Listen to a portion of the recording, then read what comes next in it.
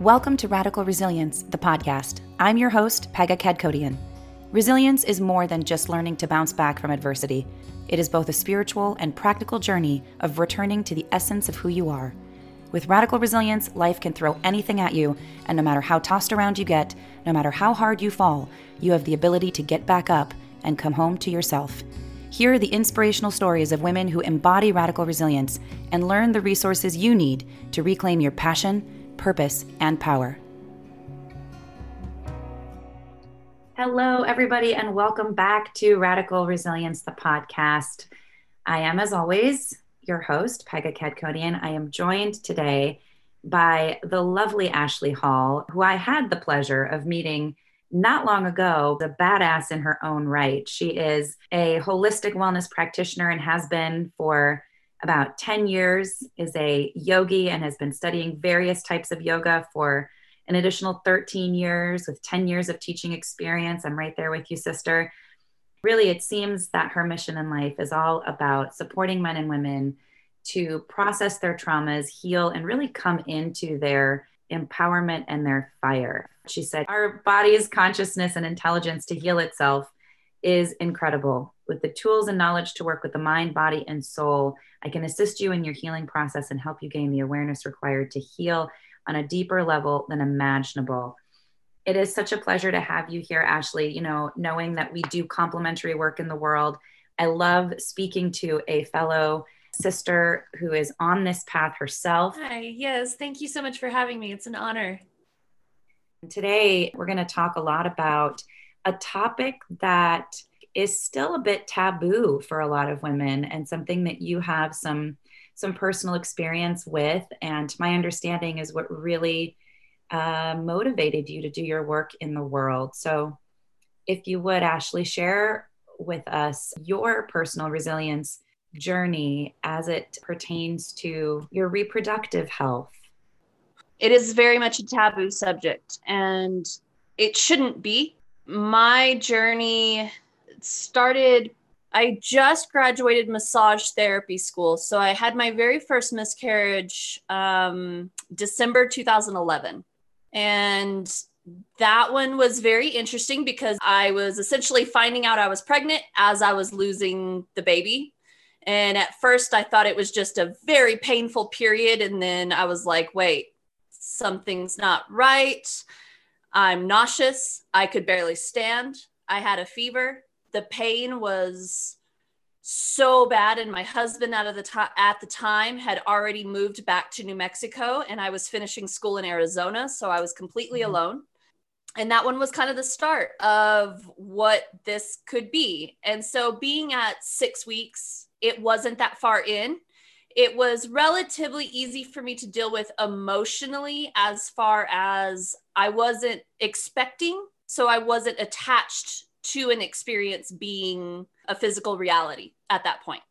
So with that one, I feel that the miscarriage itself was the hardest because of the pain and the physical things that I had to deal with there, especially being alone. And I find that so many women that I even help, because I do miscarriage and early birthing support, so many of them go through it alone, whether that's because they are alone or because their partners don't understand what they're going through. Speak to that experience. There you are. You're obviously going through other major transitions in your life, and there's this huge loss. And I think so many women have had this experience, relate to what that feels like, myself included.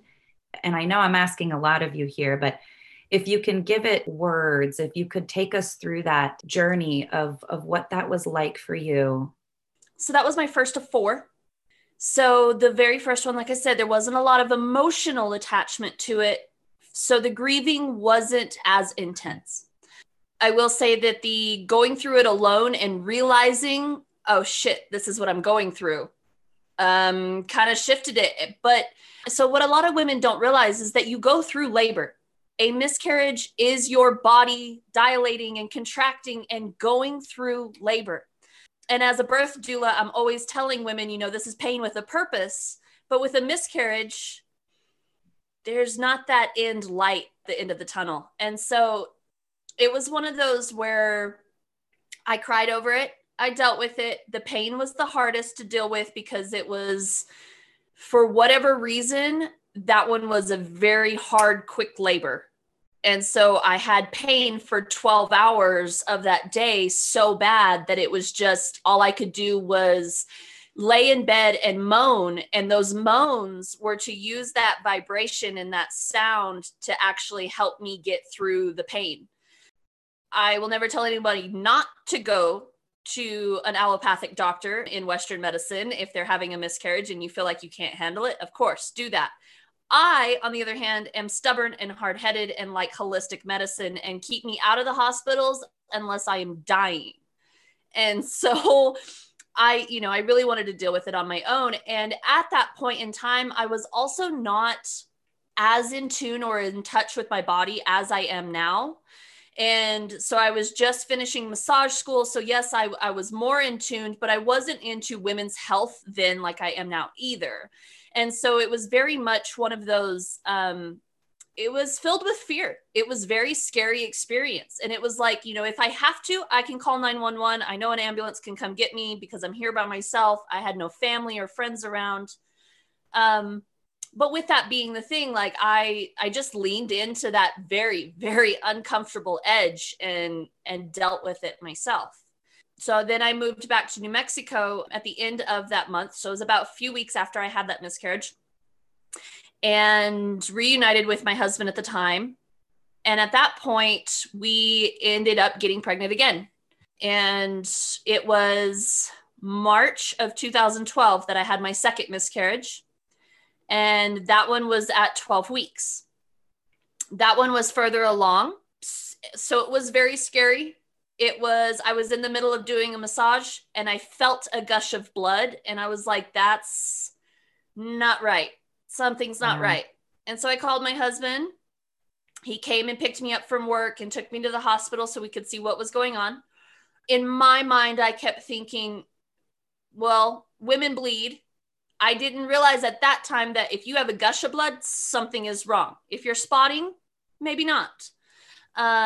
And so we went to the hospital and the doctors essentially told me, well, you're having a partial miscarriage. And they had done a blood test on me and I was O negative. And so O negatives tend to have issues if their partner does not have the same Rh factor as they do. So a positive blood type, my body thinks is a virus if the blood and body mixes with the baby, and a lot of science there. So at that second one, it triggered me that the doctor came in and said, well, you're having a partial miscarriage. In my mind, as I'm thinking, what the F does that mean? Like, why? I don't get it. And so they sent me home. I'm a bit confused with that too. What does a partial miscarriage mean? So I will tell you that the hospital experience was more traumatic than any of my following miscarriages. I will always trust my body's wisdom and I will never go to the hospital again. Not for that, because our bodies are fully capable of every bit of dealing with that. From my understanding, when they said partial miscarriage, I think they say that in a sense of, well, maybe it will stop. And being O negative, they gave me the Rogam shot, which is essentially to stop any antibodies from mixing into the bloodstream from the baby's blood if you have different blood types. But it doesn't necessarily stop a miscarriage. So I ended up going back like 3 or 4 hours later with very heavy bleeding. And the same doctor came in and he's like, oh, well, yeah, I guess you're having a miscarriage now. And that's the other thing that I noticed with being in the hospital is they were so shut off. There was no emotion. There was no compassion or empathy for what was happening. And on the other side of that, being poked and prodded with needles and, all of these tests when you're already in so much pain, like it's not a process that I would wish on my worst enemy. It was very intense. After I ended up I got transferred to another hospital because I was in a smaller town and they didn't have an ultrasound machine. So they transferred me in a ambulance to another hospital. And at which point they did an ultrasound and everything like that. And I didn't actually need the DNC, which is where they go in and clean everything out. Everything had passed naturally. And so it was really interesting. And one thing that I noticed in the hospital as well through that experience was when I left. So the pain was so bad, especially when you're not in your experience. When you're trying to run away from the pain or run away from what's happening, I think it makes it worse than if you just truly breathe and be in your experience. And so I was totally in that space of I wanted to get away from it. And so they put me on a morphine drip to help the pain, which, by the way, didn't help the pain. And I was so drugged up on morphine when I walked out of the hospital that next morning that my husband actually had to basically carry me back to the car to get me home. Yeah. My goodness. And I'm going to ask you in a moment, what you did to process and get through that. But take us through the next two, if you would. And I know you said that you'd asked me how to process that, but I actually went into and I had struggled from past childhood trauma with having PTSD and depression and anxiety and things like that. And I didn't really know that that's what I was dealing with. And so after that second miscarriage, I actually found the depth of the depression. I laid in bed for 2 weeks. I hardly ate. I hardly spoke to my husband at the time. I went into a dark black void. And at that time, I didn't see a way out. I didn't think that there was a way out. And it was really interesting because about a month after that, my divorce followed. And so it was miscarriage, him not knowing how to handle it, me not knowing how to handle, neither of us knowing how to handle it. And so everything split, which would have anyways. It just happened to happen during a very traumatic time. The next two, following that relationship, I was in a 6-year relationship. And that one was all of my pregnancies they've always been unplanned. With that one, it was, again, I was doing a massage and I felt the gush of blood. And I told my client, I was like, I'm so sorry. I said, I don't want to freak you out, but this is what's happening. I'm going to have to stop. And I lived about 30 minutes outside of town. And so while I fully knew what was happening, since I'd already gone through this before, I was like, I want to get home. I want to deal with this at home. And at that point, I had already called a midwife to deal with the pregnancy and all of that. So I called her and I told her, this is what's happening. I just want you to know. And I actually remember stopping at the grocery store or the health food store before I left, because I was like, we have nothing at home. And I want to make sure that I go with supplies and everything we need. So I'm trying to control my bleeding. I'm trying to grab a few things. I'm trying to control my emotions because I already know what's happening. And I was expecting this one. I was wanting this one. And this one was at 13 weeks. So this one was even a little further into it. And with this one, it was a very strong soul. I knew I was pregnant before I had ever actually found out and confirmed it. So it was a lot. And the other thing with this one was that we had just announced the day before that we were expecting. And the day after is when the miscarriage started. And so by the time I had driven home, which was about 30 minutes, I had already lost a lot of blood. And right as I was walking through my front door, I felt the baby pass. And I held the body between my pants and my leg as I walked to the bathroom, and I walked past my partner and he was like, what's happening? And I said, you just need to be here. I can't. And I just remember going and sitting on the toilet and just allowing the blood to come through. And I wish I had done something different, but I was so distraught at the time that I just rolled up my pants and gave them to him and was like, you have to deal with this. I cannot see what the body looks like. I can't handle this right now. And so I sat on the toilet, and when he came back, I just remember him holding my face in his hands and telling me everything was going to be okay. And so in that moment in time, I felt the love from him and was like, okay, we'll be okay. We'll make it through this. And so the contractions and the pain and everything were so bad. I just went and sat in the shower. Well, sitting in the shower and losing blood dropped my blood pressure. And so he went to go make sure the bed was okay with plastic and, you know, all of the good stuff. And so by the time he came back, I was kind of leaning outside the shower, and I told him, I said, I need you to help me. And as soon as I stood up, he was grabbing a towel, and I remember getting the words out of my mouth, like, don't worry about it, I'm about to pass out. And all I remember was grabbing the shower, like railing and passing out in his arms. And at that moment, like, he told me he had to pry my hand off of the bar because it was holding on so tightly. All I remember was him running through the house, screaming my name. And I could hear him like as if he was in a tunnel, but I couldn't respond.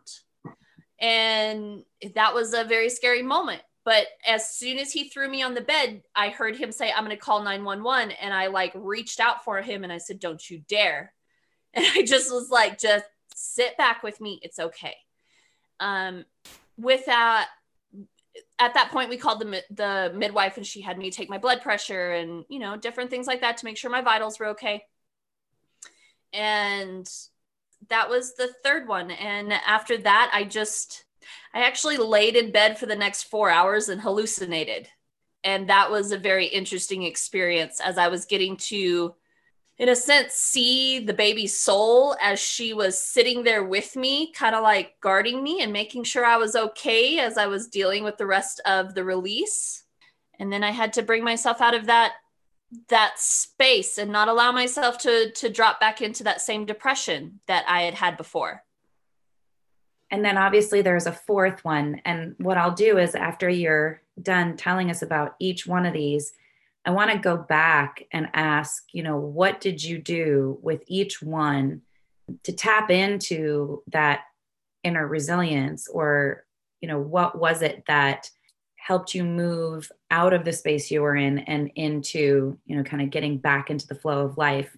And I would imagine it's probably different with each one, but there may be some recurring themes. But just, you know, you don't have to go into too much detail, but if you just tell us about the fourth one, and then we'll kind of go back and trace how it was that you managed each one of those. So the fourth one was in August.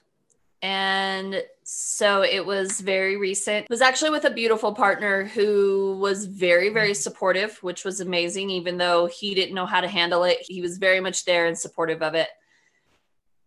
That one was very different. It was one of those where the pain and the bleeding didn't hit right away. I had spotting, and I knew that wasn't normal. I could just start to feel like, I actually felt it coming the day before. The day before, I was very much in this space where I couldn't pinpoint it, but my emotions were off and just different things. And so the next day I'd started spotting. I had no pain. There was no gushes. It was very, what I considered mild at first. I was 6 or 7 weeks along with this one. But again, I knew I was pregnant before I ever found out. I think I knew at conception that one had happened. The whole miscarriage lasted about 8 days. The other ones, I was able to kind of come back physically, as far as being physically okay. This one took me a while. And the biggest thing I remember with this one was that while the pain hit about 6 or 7 days in, as far as like feeling contractions, feeling that pain of like everything releasing, even though I had already been bleeding. And at that point, I just noticed that my skin hurt. My partner at the time trying to comfort me, and it just felt like I had raw skin. Like my whole body felt raw. And I think that, you know, each of the miscarriages were very, very different in the physical sensations that they gave. But that one was the most intense, as far as like, I couldn't even be comforted, you know, like light tickles on the skin is something that comforts me. But that was one of the most painful things I've ever experienced in my life. And so with that one, I am very aware of my body. So I sat in that space of, I trust my body. I trust its ability. I trust that this is what needs to happen. You know, it was just a very deep surrendering into the trust. So with that, I went into that space of, okay, I've gone through this before. I need to grieve it. I need to let it out. And it took a while, but this one was, I would say, the hardest and the easiest, because I was more spiritually connected to this one and more in tune with myself, my spirit, my body, as well as it lasted 8 days. It was a very intense process through the whole thing.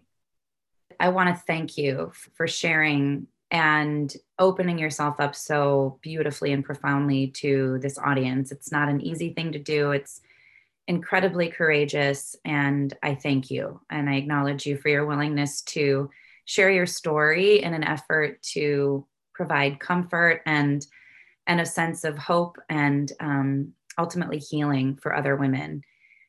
So there were 4 instances of it. You know, you said the first one was really unexpected. There was a lot of physical pain, not as much emotional consequences, let's say, or emotional byproduct of it. The second one, it seemed, was really deeply emotional and had a profound impact on your psyche. What did it take to come out of that deep, dark black hole? I stayed in that for years. It was in 2016 when I had my 3rd miscarriage that I realized how much of that depression I had still been sitting in. Even though I was in the healing work of doing massage and helping I wasn't truly in the trauma work that I am now. I was still doing massage therapy and just, making people feel better that way. And I didn't really realize how deeply I was still in that depression until my 3rd miscarriage. And I had kind of come out of it a little bit, but my partner at the time was like, I'm not going to let you slip back into that space. And when he said that, and I realized that I had come out of it over the years. And I think it was just because I didn't have coping mechanisms at that point in time. At that point in time, I was taking Vicodin and pills and doing things like that. So my process through healing for those was very much numbing and not healthy. So that 3rd one was where it kind of, he kept me from that, as simple as taking me outside and sitting in the sun with me. And it allowed me to see how deeply I had still been in that depression from the first 2, that I hadn't really healed or dealt with them.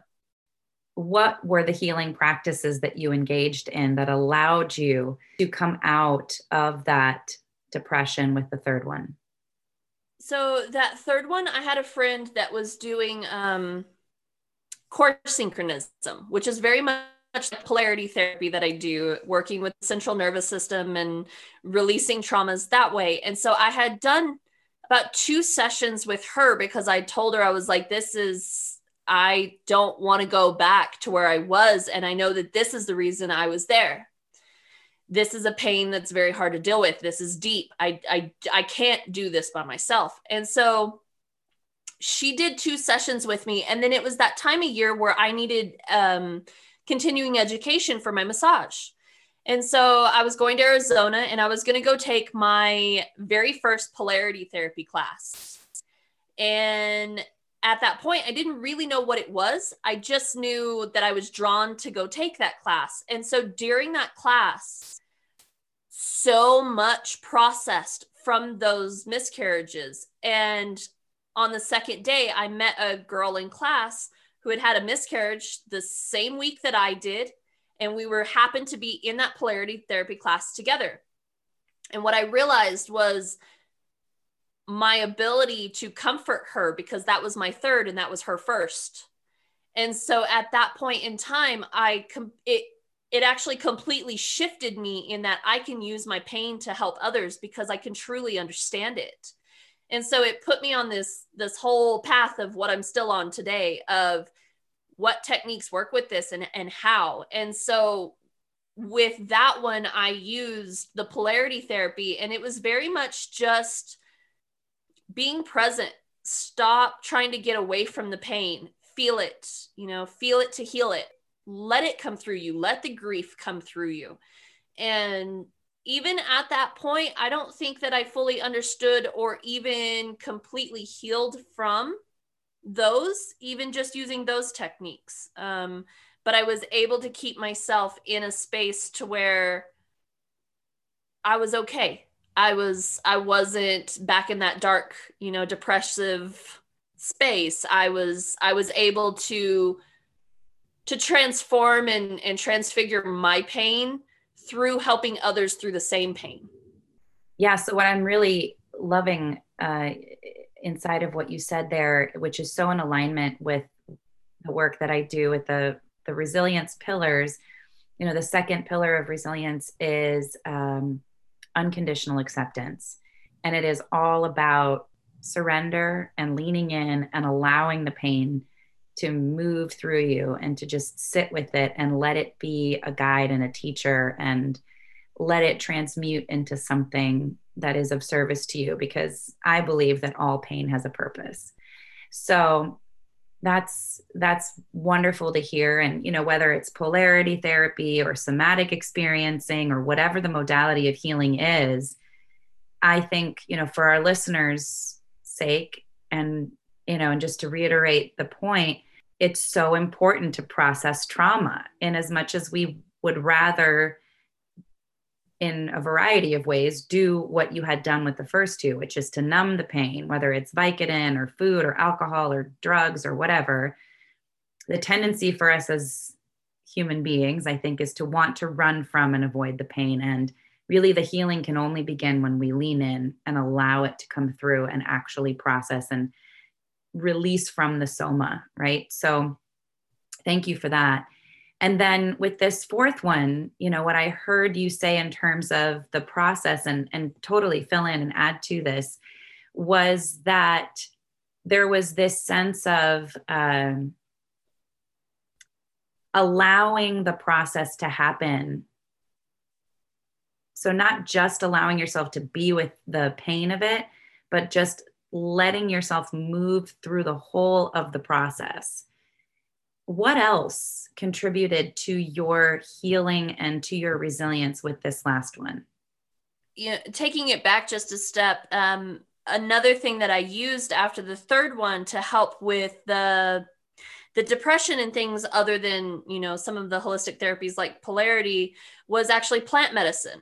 And so psilocybin, or magic mushrooms, however you want to put them, the psilocybin in microdoses allowed me to kind of step back and observe and be in that space without being consumed by it. Because when we step into that space of grief, it can be all consuming. And so I kind of use psilocybin through that. So this fourth one, I, being a breathwork facilitator and all of these wonderful things now, I just allow myself to feel into it. And I use my breath a lot. And that was one thing that I really realized was I was feeling so much grief and pain that I would stop breathing. And I'd be like, oh, wait, take a breath, and just that simple breath would like bring me back and be like, okay, I can do this. And a huge thing that I noticed was that because I'd been through so many, and I'm sure women feel this all the time, but I just wanted to be done with it. I just wanted to be over. And so I was almost kind of harping on myself and being hard, like, well, it's been 2 weeks. I should be good now. No, I still cry today every now and then. If I see a movie scene or something like that, it'll trigger it. But instead of being like, oh, what's wrong with me? Or, oh, I'm not over it, I just allow the tears to come and flow through and like, okay, well, that kind of sucked, but cool. We're over it now and I'm happy again. And so during that fourth miscarriage, at the end of it, I decided to take a microdose of psilocybin because I was like, I was just in a space to where like I wanted to go do normal life things and I wanted to get back to life. And, it was summer. I wanted to paddleboard and I wanted to do all these things, but I just physically couldn't. My body just would not do it. And so I was like, okay, I'm going to sit in the house. I'm going to do plant medicine. So I did a microdose of psilocybin, and I sat there, and normally psilocybin will bring on this warm, fuzzy, happy feeling. And it's like, okay, I can deal with this. Let's journal. Let's, do all these things. It did the complete opposite this time. I sat in my living room and stared at the living room wall where my bookshelf is for about 4 or 5 hours and just cried. Just broke down to my very core. And that's all I could do. And so after that major breakdown, I feel that that was the breakthrough I needed. The plant medicine really made me step back and be like, feel it, feel what you are avoiding to feel. And so when I sat there and I just allowed myself to cry, I allowed myself to just be. My partner at the time didn't even know what to do. He kept coming in and checking on me. And I just I'd put up a hand and be like, I can't deal with anything other than what's happening inside of me right now. And I went to bed that evening, and the next morning when I woke up, there was this lightness. There was this space that had been created because I had allowed myself to truly go into the depths of the grief that needed to be felt there. And then from then on, it was this year, it was in August. So since then, I've just been doing gentle things, when I feel the emotions or the grief rise up again, do a gentle yoga practice and allow myself to cry through the practice, and, use essential oils when it's overwhelming and I have clients to deal with, it's not something that's just going to go away. You're not just going to get over it.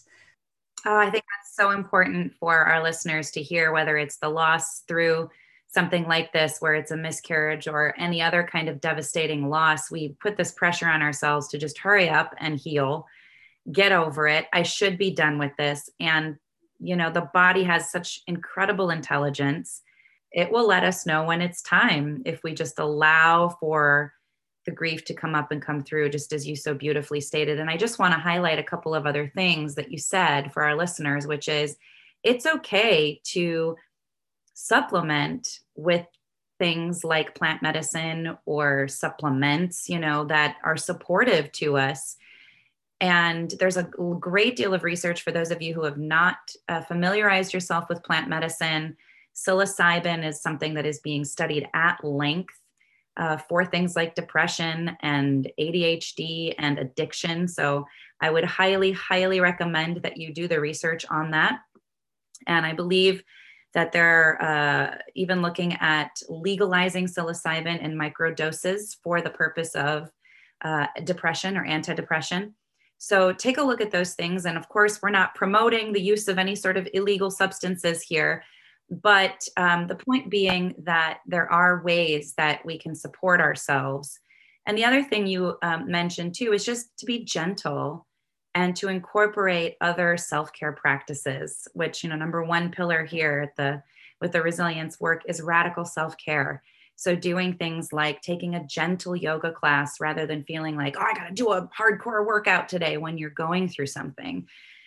Using things like essential oils. You mentioned breath work. So I'm really hoping that our listeners are tuning into those things and knowing that there are a variety of ways that they can get through this time, and really allowing themselves, those of you who are listening, to really allow yourselves to process. There's so much going on in the world right now.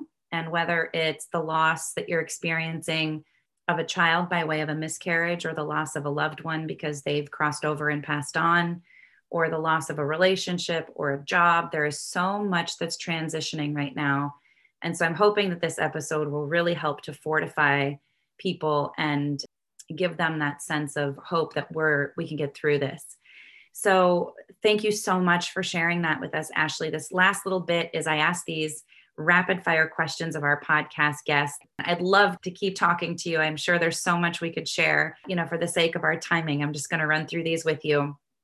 What was one thing you did to cultivate your inner resilience as you were going through these trying times? If you could just name one. Breath work. I love that. I think that gets so overlooked. Just the simple act of breathing. That breath is the life force. What's your very favorite self-care practice? Breath again. It's just that coming inward, like that breath lets you come back to yourself.